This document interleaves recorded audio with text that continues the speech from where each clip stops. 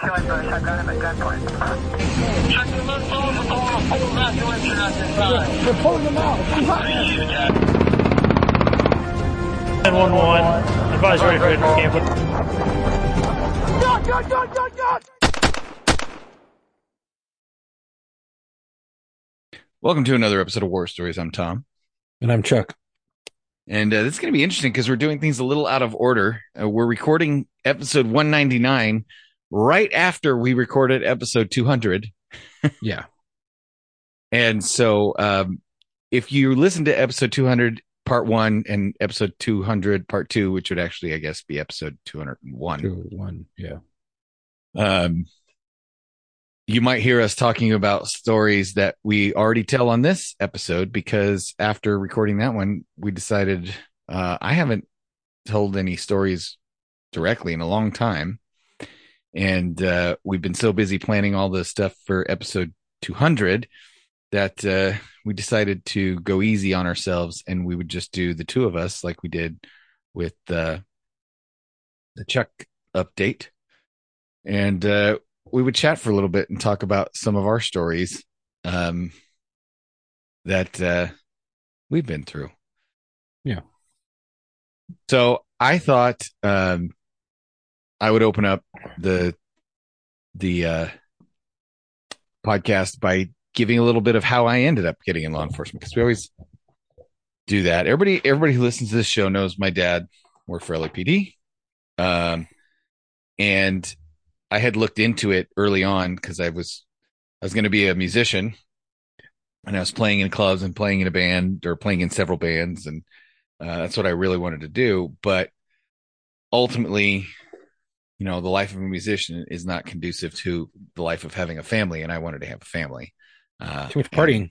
Yeah.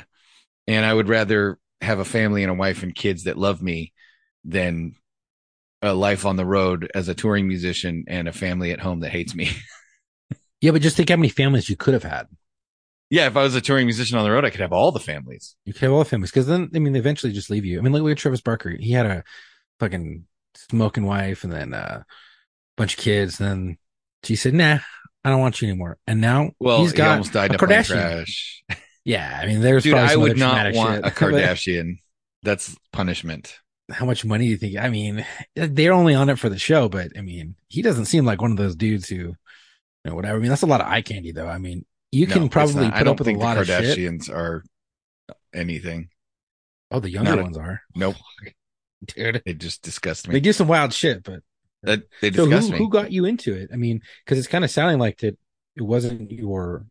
Well, no. So Basically, it was, I had a couple of career paths. I was either going to go into the entertainment business, like movies and music and stuff like that. I wanted to go originally when I was a kid, I wanted to go to school for film directing, but it turns out USC film school is expensive and hard to get into. And my grandfather had worked in the film business. And if I had played my cards right, well, that's not true. My grandfather worked on some pretty famous movies, but like he retired from the movie business the year I was born. So by the time I wanted to go into the movie business, like all his connections were gone. Like, you know, you still kind of ended up there in the end. Yeah, in a weird way. Well, I did that when I was stint. when I was working as a musician, when I'd play nightclubs during the day and I'd work building movie sets and stuff. Oh, like as a grip and shit? No, grips do camera equipment. But I don't know. I was working the art department, so I would set dressing, set construction. Oh, my cousins are in that. My tattoo artist was one of those guys. Yeah, for Disney for 20 fucking years. Yeah, so that's what I did by day, and then I played nightclubs with my band and rehearsed at night. Well, when I decided, after 9/11, I was like, I got to do something else. This business isn't going to be great for having a family and this. So I was talking to my dad, and he said, "Well, what's the only other thing you've ever? What else have you ever wanted to do?" And I said, "Well, I used to go hang out with you at work, and being a cop was always a cool thing. It's always kind of been in the back of my mind." And my dad knew that. I'd mentioned to him, I thought about, because he'd asked me, he asked me if I wanted to go be a detention officer for LAPD because you could do that when you were 19 years old.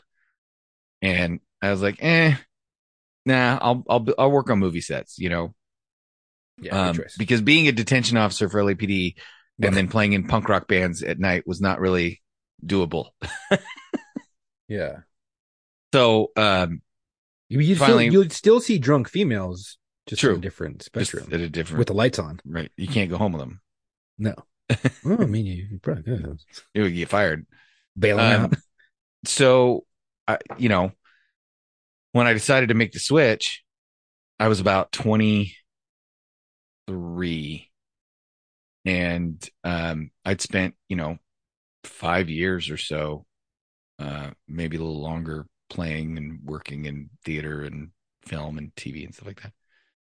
And, my current wife and I, my only wife and I were dating and we decided we were going to get married and I was going to, give up that life and we were going to settle down, have a family. And I said, well, I think if the only other thing I ever wanted to do was be a cop, I'll give up the punk rock lifestyle of, cause you can't be a cop and again, be playing in a punk band at night. And, you could, it would just be very awkward. But I mean, I know coppers who are in a band. But I mean, it's like a ska band, but right. Yeah. not in that scene. Yeah. There's limits to what you're, Yeah.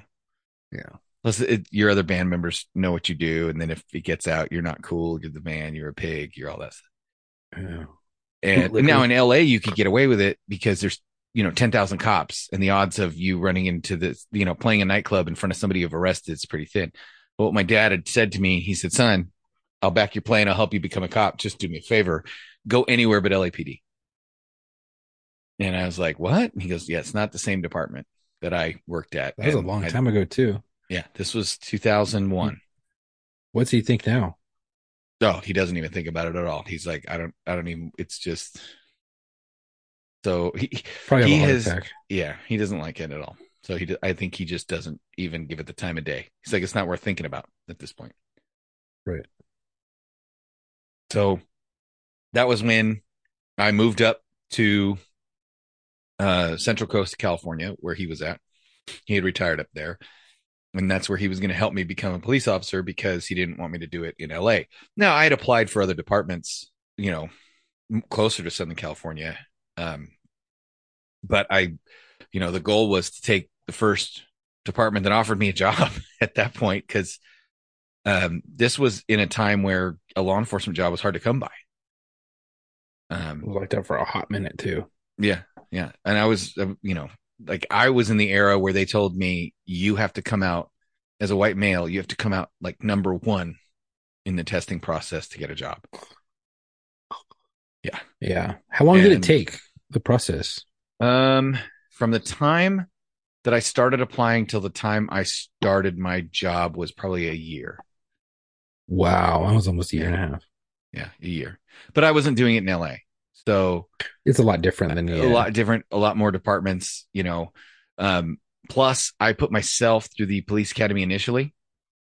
So as I was going through the police academy at a college, departments would come and recruit because there was a lot of departments up there that couldn't afford to send people to the academy. Oh, so you went that route. You went like a Gold Coast, route, like Rio Hondo, like Rio Hondo Prep Academy or Rio Hondo Academy, where you put yourself there. I think is one's called like Gold Coast or some shit, and they go through the academy. I don't know, but they go through the academy and they go through the whole thing, and then a couple get picked off, and at graduation they get picked up and go over to whatever agency or Rio Hondo police department or whatever. They make them go through it and pay for it, and then they pick them up. But did you get picked up? Yes. So that was the thing is, there were a bunch of departments in our area that didn't have the ability. In fact, there were only 2 departments in our entire county. One was the sheriff's department and one was another local police department. Only 2 departments in our entire county and 1 department in the neighboring county that were paying to send people through. So literally half of my class was people putting themselves through. Wow. And I would say probably half of us that were not hired yet got hired during the academy. So the departments that were still hiring people would come down and they'd make their pitch to the classes about why their department was good and you should apply for them. Almost like the NFL draft or something, like college trying to recruit sports athletes and shit like that. Right. And so then you would apply, and then they would go to let me back up. They would go to the staff, and at the academy, they would ask the staff, "Hey, who in the class is worth a shit?" And they would get a list of names of people that you should look at. And then they would pull you aside. They'd pull you into the office and they'd sit you down for an unofficial pitch about their department. And then if they liked you, they'd be like, you should apply to our department. And then they would fast track you through the whole hiring process so that by the time you graduated, you were graduating in their uniform with their patches, their badge, their paycheck. That's cool. All that stuff. Yeah. So that's what happened to me. So when I graduated, I started in the academy in one uniform and I ended the academy in the same uniform with different patches and a different badge. Let me ask you this. How many people didn't graduate in a different uniform? They graduated in the uniform that they were in when they started. Like they didn't get picked up. How many people didn't get picked up? 25%. Didn't or did? Didn't. Oh, that's a pretty good rate. I mean, so half of the class was already picked up. The other half of the class was not. The other 20. Okay. And so 50. So I was part of that. I was part of the half that didn't have a job when we started, but of the half that didn't get a job didn't have a job when we started, there was about half of us of that group that got jobs. Oh, that's cool. And then there was about half of them that didn't get jobs and probably were never going to get jobs. They're the bottom of the barrel. And so it was kind of an easier way because, I had talked to the academy coordinator. He goes, look, there's a lot of these departments that if you're putting yourself into the academy and you're already proving that you can do the job, they'll pick you up a lot faster. And so that, being a white male, you could overcome a lot of that by already having invested time and energy in the academy and showing that you were doing well. And I came out second in my class. I only missed valedictorian by, I think, 2 points overall out of all the different learning domains. And I'm not trying to brag. I didn't give a shit about PTing as hard as some of the other people, but I was at least second or third in my class in every category. And so when you put all those points together, it made me almost number one. And there was only 2 other people that were in contention for valedictorian. One of them shit the bed on EVOC. And the other one shit the bed on report writing. Oh, no. I was going to say firearms, but. No, we were the 3 of us that were the top. There were other people that shit the bed on firearms. Yeah, but yeah. Of those of us that were at the top of our class, we were all pretty good on firearms, but I was the only one that didn't really shit the bed on anything. I just didn't. If I could have done a little bit more push-ups and sit-ups in the final PT test, I would have boosted my score on the final, and I would have got the extra 2 points that would have pushed me over to valedictorian. But I didn't give a shit about being the valedictorian. Yeah, I gave a shit about getting a job, right? And one of the things that my old man told me, he says, be outstanding, but don't stand out. Right. Be good, but right under the fucking radar. Right. Exactly. You do not want to get Skyline for anything. Yeah. So that's how I ended up getting a job and, ended up I graduated right before Christmas and my department said, hey, you know what? Take Christmas and New Year's off, spend some time with your family. You just finished the police academy and first week of January, we're going to hammer you. And so I graduated the academy. She said. Yeah, exactly. I graduated the academy. I got 2 weeks off. And the next thing I know, I was in a black and white shagging calls. 2 weeks off, dude? Yeah. Graduated on a Friday and started on a Sunday. Well, that was the thing. I graduated literally right before Christmas. And they didn't want to start putting me in the FTO program during Christmas and New Year's with all the fucking days off that people were it was just too chaotic. They were just like, it's pointless. Number one. And number two, it's just cleaner for everybody involved, including our FTOs, to start you first week of January. And so the first week you'll do your orientation with the city. And by January 7th or whatever, you'll be, or 11th or whatever the fuck it was, you'll be in phase one riding around in a car. So that was how I ended up in law enforcement. And it's funny because one of my FTOs kicked me out of his car and he goes, because we were talking about Adam 12 and we were, he was my phase one FTO and phase two FTO. And he kicks me out of his car and he goes, I got to get you out of my car. And I'm like, but we're not done with phase two. Did I do something wrong? And he goes, nope. This, honestly, we get along too well. And I'm starting to think of you like a partner and not like a trainee. And he goes, I'm doing you a disservice if I do that. So, I'm going to kick you out of my car. It's nothing personal. And then when you finish FTO, we can go out and have some beers and really become friends. Oh, that's cool. So he gave me the boot. He gave the boot. What?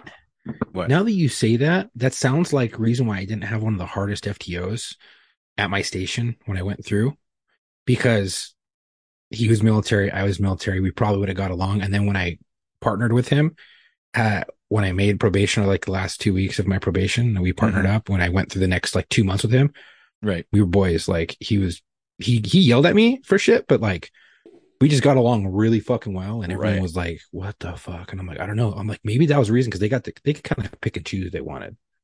Well, our FTO program is a little bit different than yours. So A lot shorter. A lot different. Yeah. I had the minimum requirement for FTO in the state of California is 16 weeks, or it was at the time.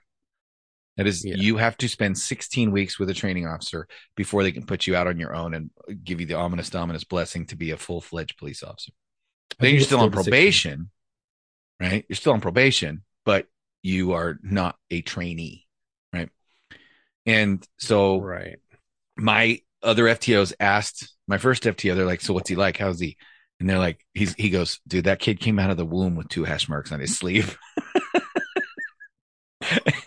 And I'll tell you what, I remember the first DV I ever went to. It was with my phase one FTO. It was Super Bowl Sunday, right? And we go to this DV, and I remember the wife's team had lost, and she got pissed off, and they were both drunk, and she got pissed off at her husband for teasing her about her team losing. So she hits him upside the head with a wine bottle. Wow.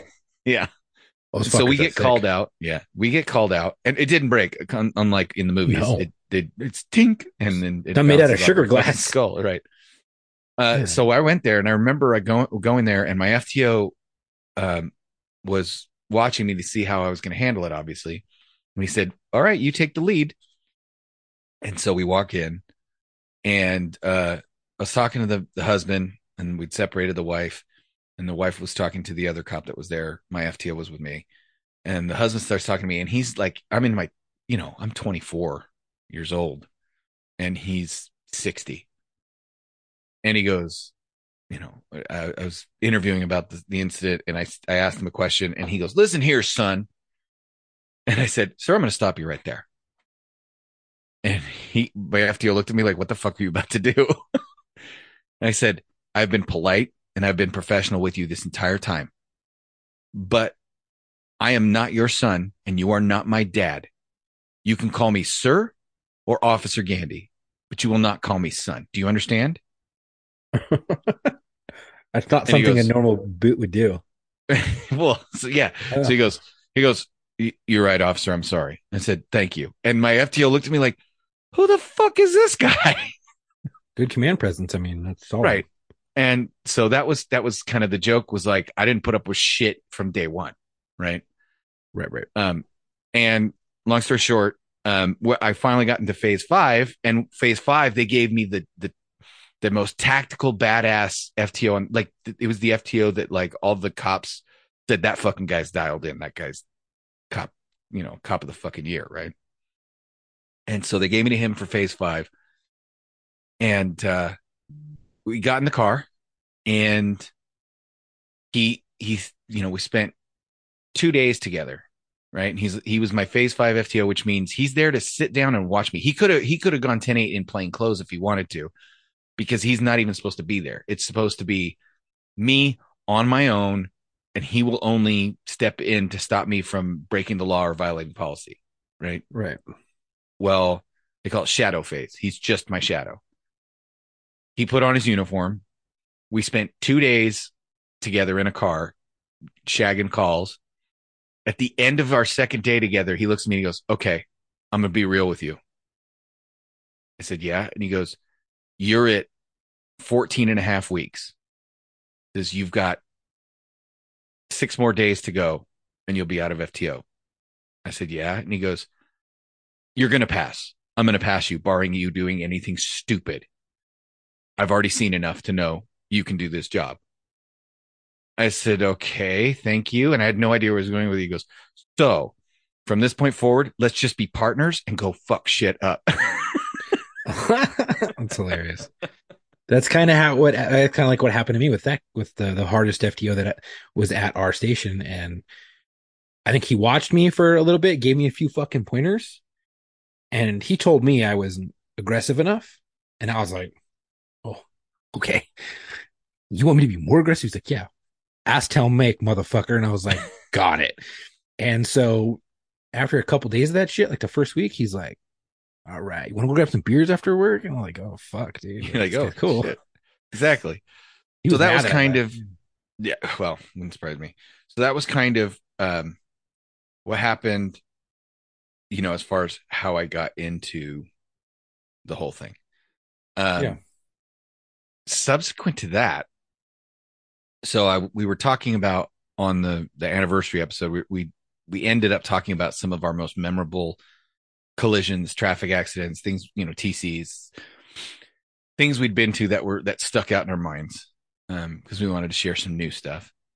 And it made me think of one in particular that stuck out in my mind, but it's not a quick story. So I thought I would share it with you guys, because it made a big impression on me early on in my career. And I think it made a big impression on my partners and my supervisors, for the way I handled it. But essentially, we had the freeway, the 101 freeway, which goes the entire it's like the 5 freeway and the 101 in the state of California. The 101 goes up the coast and the 5 goes up the middle of the state. And our town was on the coast, and the 101 freeway went right up the middle.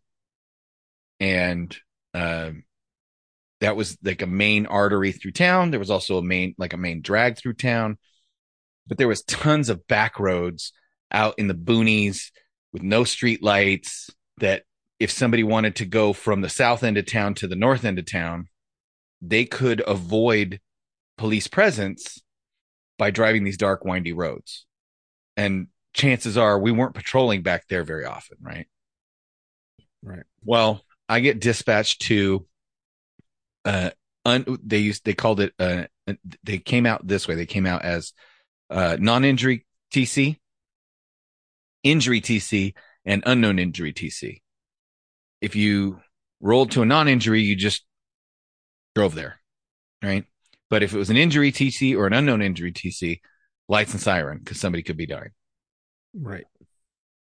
So I roll out there and they're saying it's an unknown injury TC. I get halfway there. They upgrade it to they know it's an injury. And when I arrive, the car was a little white car, it was on a road that was elevated. And then there was like an 11 or 12-foot embankment down the right side of the road onto somebody's property. It was like a house that was on an acre and a half. And they had a big, huge front yard, wrought iron gate all the way around the road to, and then a big driveway that you drove down, gated driveway to this big house that was down below the road.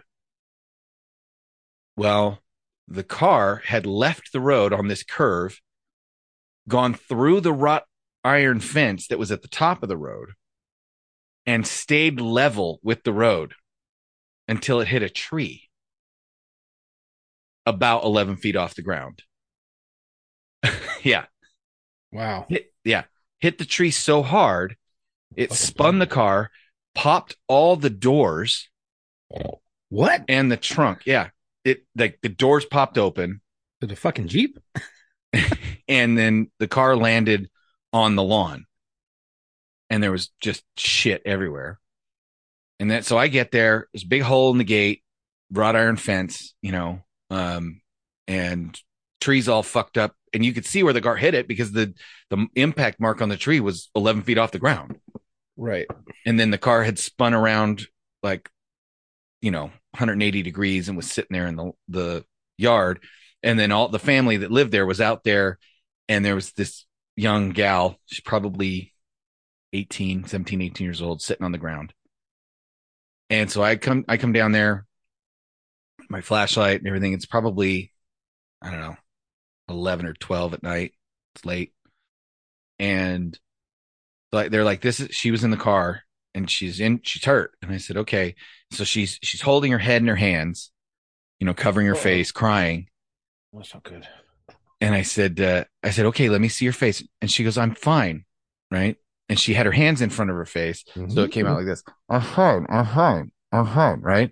I'm like, I understand, but I need to take a look at you, because I could see some blood on her hands. Right.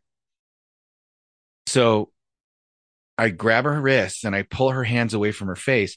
Well, part of the reason she sounded like that was because her lips were hamburger. Ooh. Yeah. It was just her teeth, her lips had hit her own teeth, and her teeth had been pushed over to one side of her face. So her whole mouth was out of alignment, and her teeth were just destroyed her lips and mangled them like hamburger. And then she had a hole about the size of a quarter right through her cheek, and you could see her sinus cavities. Oh, fuck. Yeah. So from the bridge of her nose up, she was okay.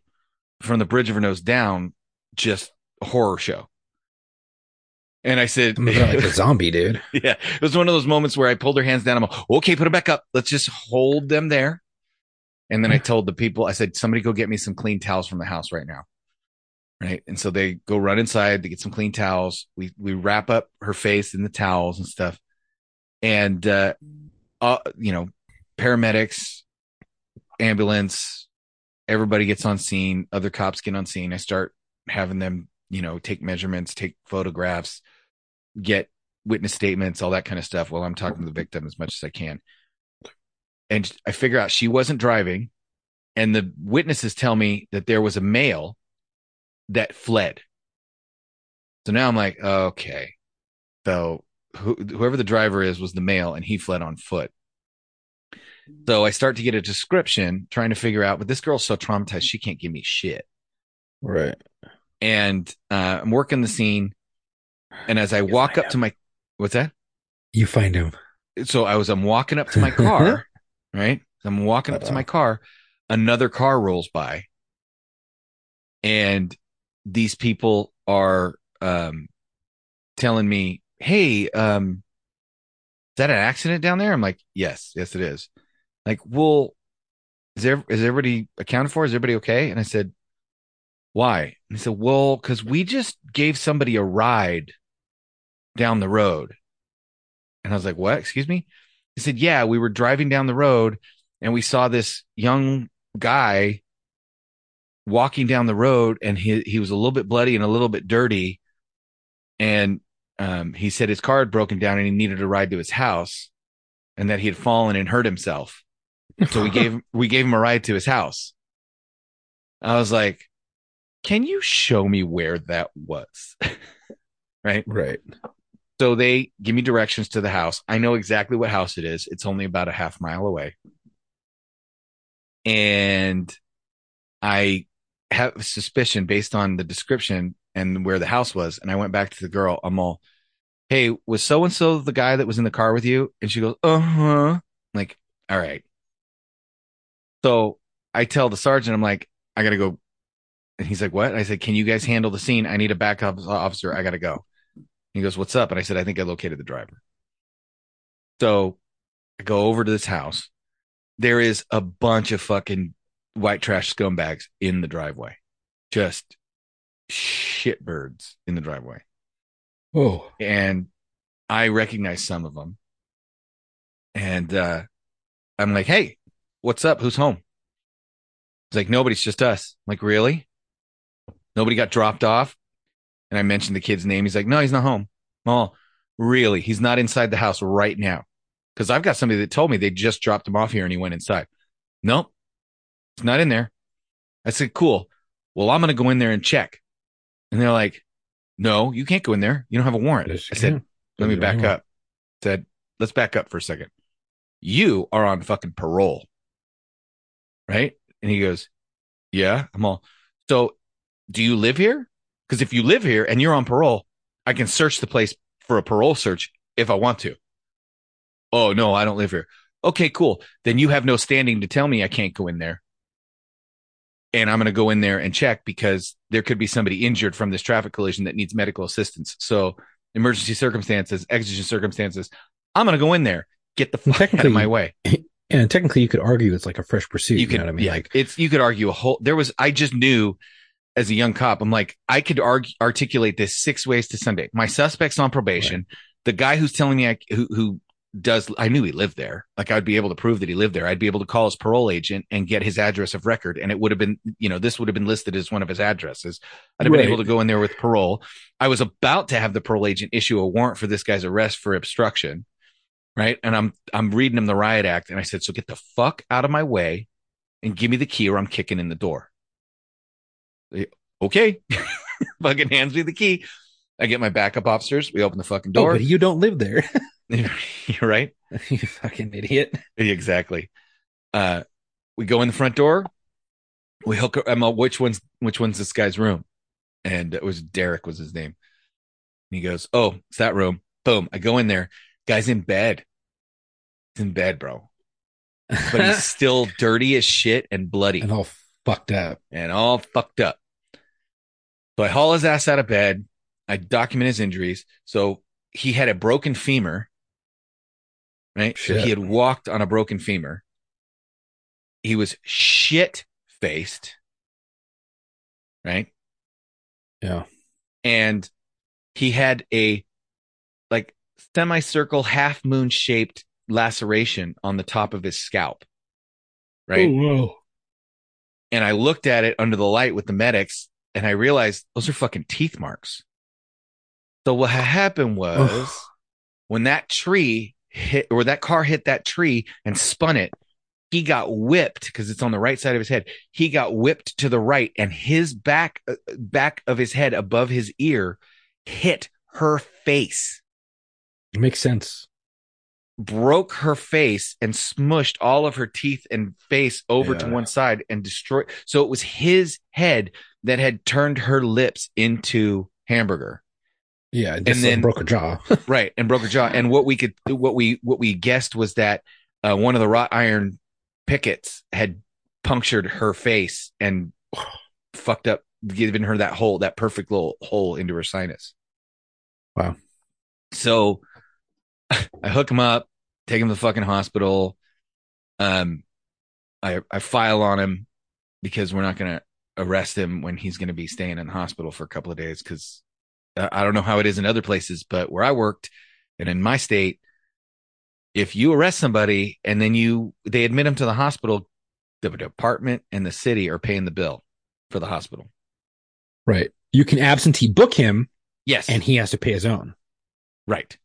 So I just said, fuck it. You're not under arrest anymore. You can stay in the hospital for as long as you need.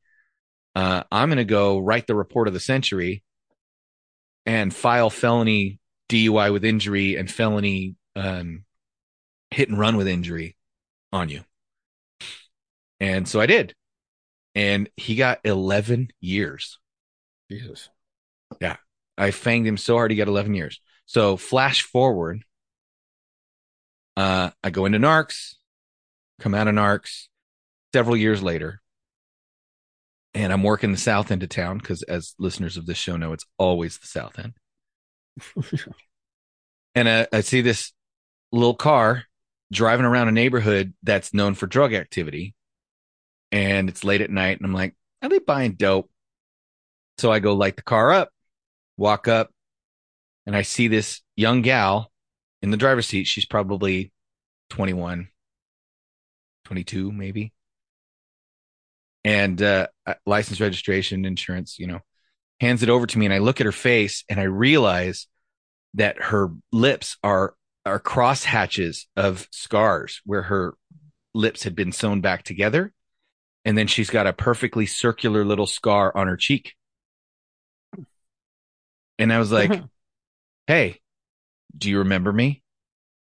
She goes, what? And I said, do you remember me?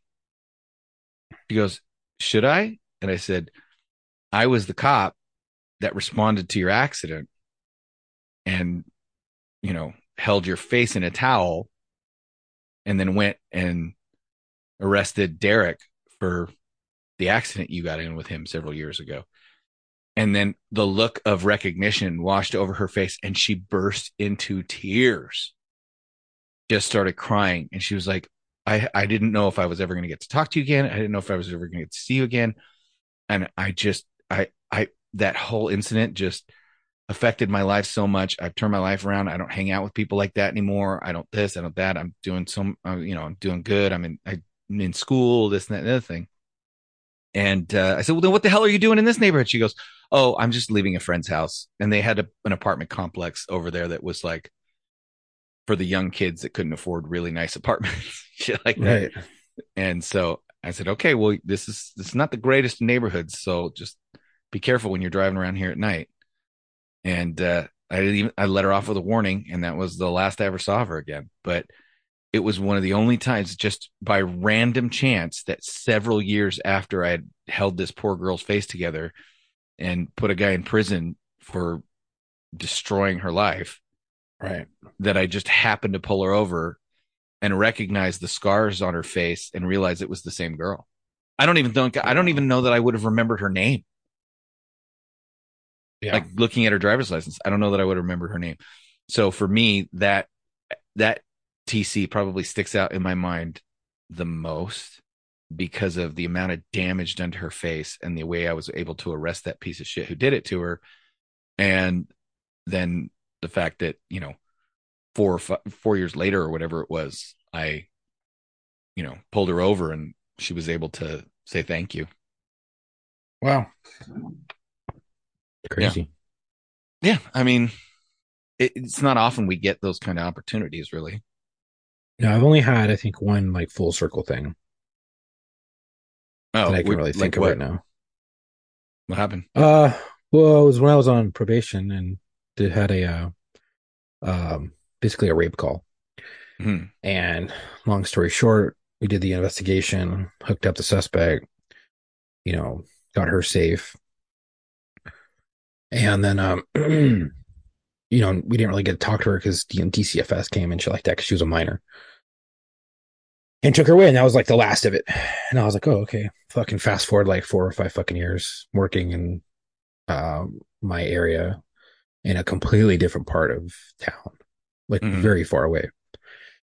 And kind of like in a known location for dope and funny business, like screwing in cars and stuff. So it's the middle of the night. And I'm like, oh, let's go check this car out. Like, this is weird. Like, these 2 kids are over there,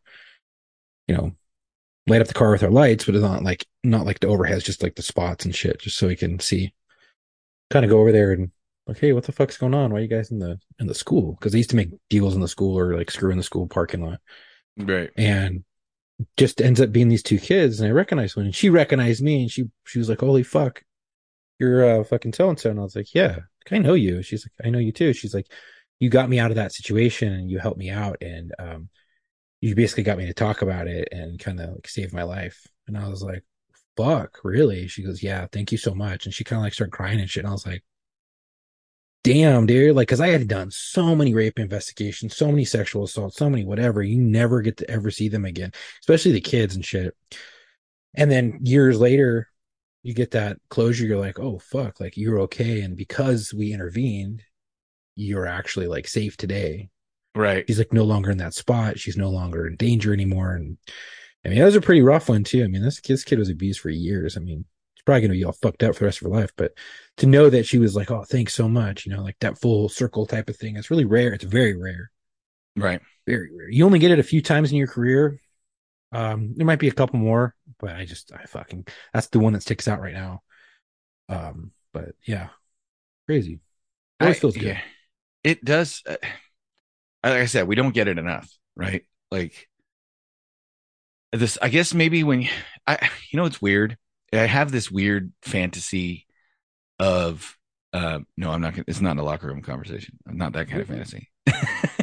Chuck's looking at me like, what the fuck are you gonna say? um Part of me wishes that I could even move further into the boonies and move to a small town where there's like a sheriff and two deputies, and there are no shifts, right? Like you just go to, go to the station Monday through Friday, 8 to 5 or whatever. And then if a call comes out, you throw on your uniform and you go handle it. And then call it good. Like small town sheriff, like, you know, where all 2,000 people in your town, and you can just drive over there and tell, Earl to keep his cows off of Mabel's property. Yeah. That would be an interesting branch of law enforcement to get into. I talked to a guy one time. He works so rural, and I think I told this story. He works so rural that he once responded to a DV in a cement truck. What? Yeah. So Fuck. he was over at his buddy's house helping him pour concrete, and the DV comes out, and he's the closest one to it. And he doesn't have his gun. All he's got his badge in his wallet, and he had the cement truck there to be pouring concrete into this job. And he tells his buddy, he says, "Hey, I got to go to this call. I just got a call on my work phone." And so he borrowed his buddy's revolver and stuck it in his waistband and jumped in the cement truck and drove to the DV. Jesus, that's like some shit you see in a movie that never fucking happens. And if it happens, it's so against like your policies. Yeah, but he was like, yeah, It's so different. that's not unheard of. That's totally normal. Crazy. His friend's gun, like, oh fuck. Yeah, he's like, do you have a gun I can borrow? I got to go to this call. Like there's been things like in the area that I worked where it didn't happen to me, but we heard about it, and it was coppers involved in a fucking foot pursuit that turned into a vehicle pursuit, and the coppers fled their vehicle, chasing this dude. He hops into another car, and they're so far away from their own car, like, they're trying to set up a perimeter, like, but units are coming, but it's a big fucking city, so it's like taking forever with traffic and stuff. And the dude hops in a car, and I guess he's good for like a really good felony or some shit for them to do this. Well, they commandeer a vehicle, kick the person the fuck out, and take off in a fucking civilian car, face him down, and then fucking hook him up. And that was like cowboy shit. And they got the guy. Kudos for getting the guy, but they got so fucked for like basically stealing someone else's car, and chasing this dude down, and like just wild shit. And I was like, what the fuck? I remember hearing about that. I was like, we can fucking do that? They're like, no. I was like, well, commandeering a vehicle is not a thing. Fuck. Just, ladies and gentlemen, like, just so we you know, stole that shit. like commandeering a vehicle. In fact, one of the most famous, like, cops going and asking for public assistance incidents was the North Hollywood shootout, when the cops that were involved knew they were outgunned. And they ran out of And ammo so they shit. drove over to a local gun shop that was law enforcement friendly and was like, hey, we need some firepower. Yeah. And the gun shop gave them guns, gave them like AR-15s and rifles and shit so they could respond to this North Hollywood shootout. And they got in trouble for it. The gun store did. Oh yeah. Do you remember that one? But like the North Hollywood shootout? No, the incident with the gun store. I don't know if you might have been too young to hear about that one. I don't know. I heard about a lot of shit that's happened. A lot of like first-hand accounts of things that I can't talk about. But I don't know if I've ever heard about that one, but I've heard about a lot of crazy shit,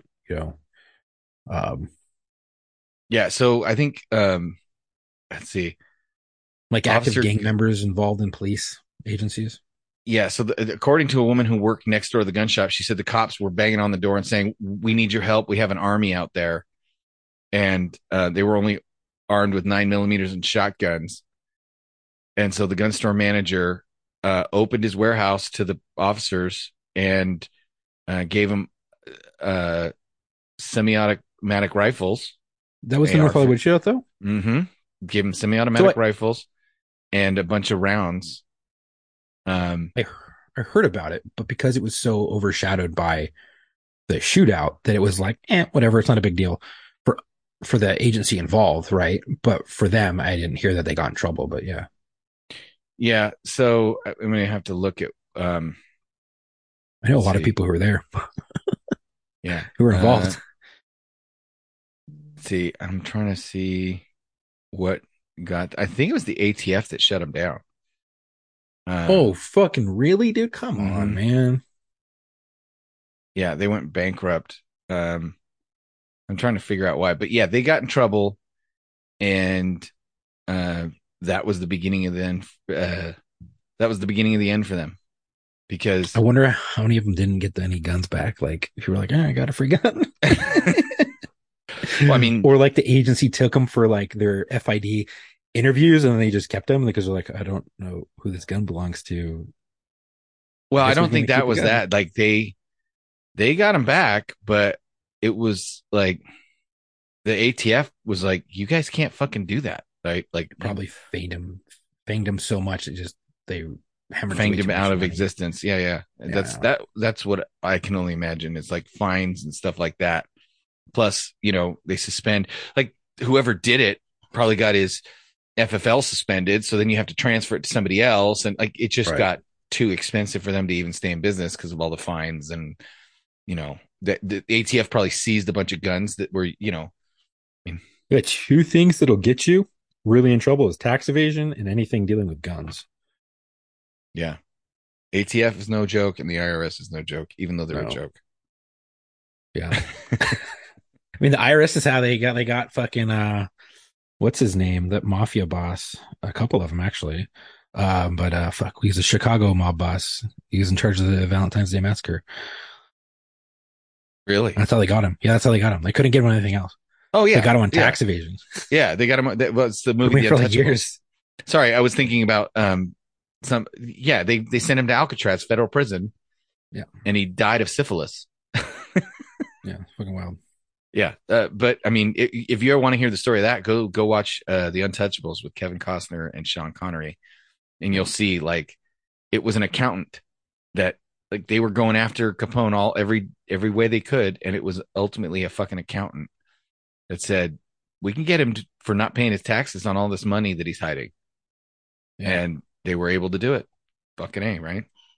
yeah. But Fuck. that's why now they have the RICO laws and racketeering in organized crime organizations or something like that. I don't remember what RICO stands for off the top of my head. But basically, if they can prove that you are part of a money making enterprise that uses crime, you're all going to jail. Mhm. So, long, long time. Yeah. Anyway, so that was my TC story that I thought you guys might enjoy hearing. It's how I got into law enforcement, and that's how I ended up in a small city on the Central Coast instead of working for LAPD. I did later on apply to LAPD, and I thought I wanted to go there because I was like, my dad didn't want me to go there. I didn't, but my wife and I were talking about moving back to Southern California. We missed some of our friends, and I thought I can go to LAPD and maybe get on a bigger narc team there and this and that and the other thing. So I tested and I came out really high, especially for a lateral. And they sent me to backgrounds and they sent me to the polygraph and all that kind of stuff. And I remember I got down there and I had to badge my way into Parker Center because I had to go take the poly and I had a gun on me. And so I had to tell them, look, I'm a cop, I have a gun, and I'm on my way up to Right. SID. And so the guys at the front desk, two uniformed coppers that had either pissed somebody off and gotten benched or gotten hurt and gotten benched. But They're always assholes there. no, they were totally cool with me. And I badged them and they're like, wait, you work where? And I told them. And they're like, and you live where? And I told them. And they're like, and you're coming here to apply for a job? I said, yeah. And he goes, why? And I went, well, my dad used to work here. He goes, dude, it ain't your dad's department. Don't fucking come here. It sucks, bro. And I was like, That was back really? when? This would have been 2006, 2005. Oh wow, they were saying Yeah. that then. Yeah. Yeah. Um, And they were like, don't fucking come here, bro. And I was like, really? And so I went up and I took the poly. And I'm gonna tell you right now, that's a whole other story. That polygraph examiner treated me like shit. So who was he? Can you just give me a description? Don't say name, just a description. Don't even remember. White, like a white dude. Oh, really? Yeah, this was 20 years ago. They're all assholes, man. And so, I looked at him and I went, because he came back in the room and told me I was being deceptive about a few things. Oh, yeah. And I went, no, I'm not. And he goes, well, the test shows first of all, I'm going to stop you right there. I get what you're doing. Right. But I'm telling you, I'm not being deceptive. None of my answers are going to change because that's the truth. And he goes, well, obviously something's not right, or the machine wouldn't come back this way. And he goes, I realize you're a good dude. Obviously you're a good dude if you're trying to become a cop. And I said, whoa, bro. I'm going to stop you right there. I already am a cop. Right. Yeah. And I've used all of the same interview and interrogation techniques with suspects that you're trying to use on me, but only I'm going after criminals, not people applying for this agency. I said, I get what you're saying. I'm just telling you, nothing I told you is a lie and nothing in there is deceptive. And none of my answers are going to change. So you can ask me as much as you want. I'm just telling you this up front.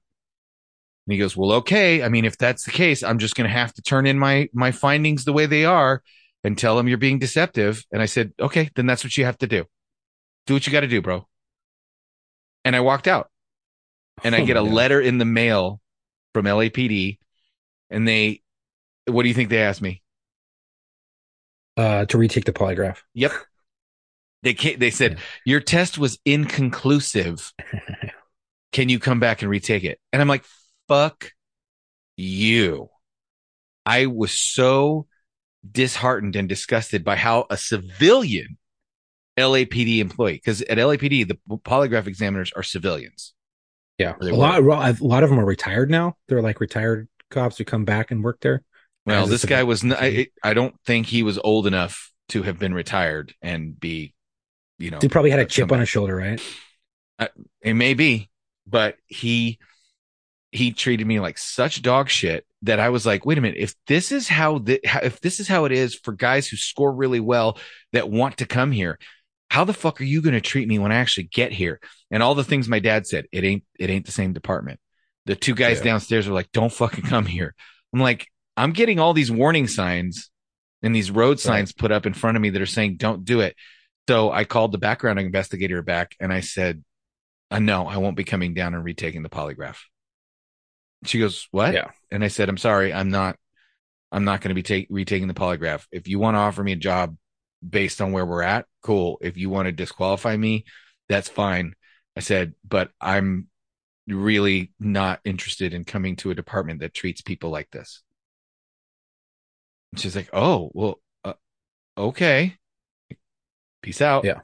That was the end of it. Those practices haven't fucking changed at all either. I mean, every guy I've talked to who's gone through that process, military guys, they're all like, yeah, I had to retake it like twice. Yeah. And they're still telling me I was lying on the second one. And I was like, no, not. And then they ended up pushing them through and some just got flat out declined.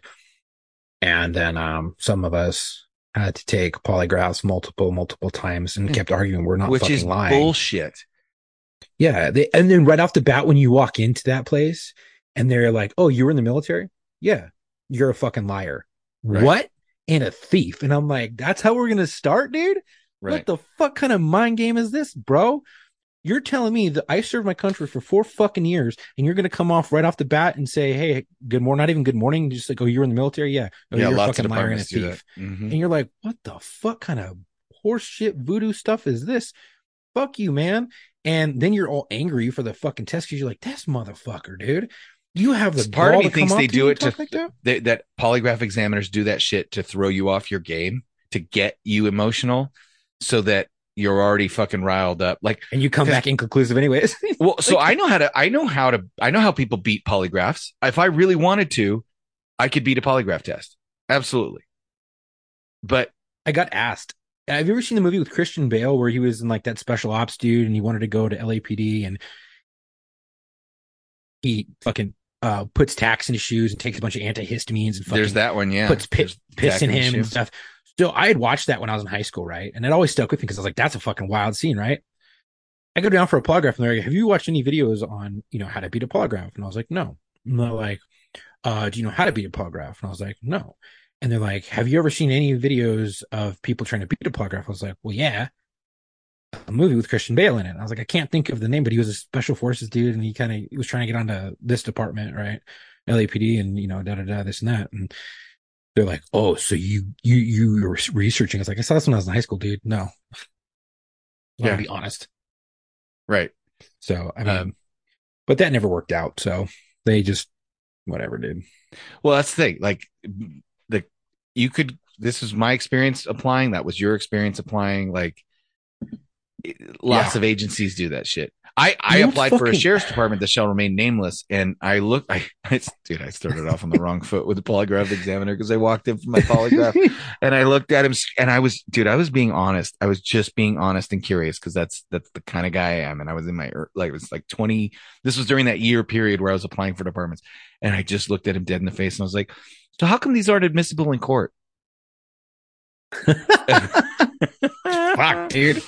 Yeah. I think I've asked one of the similar questions. Shot across his bow right before we did the fucking test. They're just like, you're not going to fucking pass no matter what. Fuck you, dude. And you can tell it in your demeanor. I had an agency, real quick, Beverly Hills. I'll name them. Beverly Hills PD.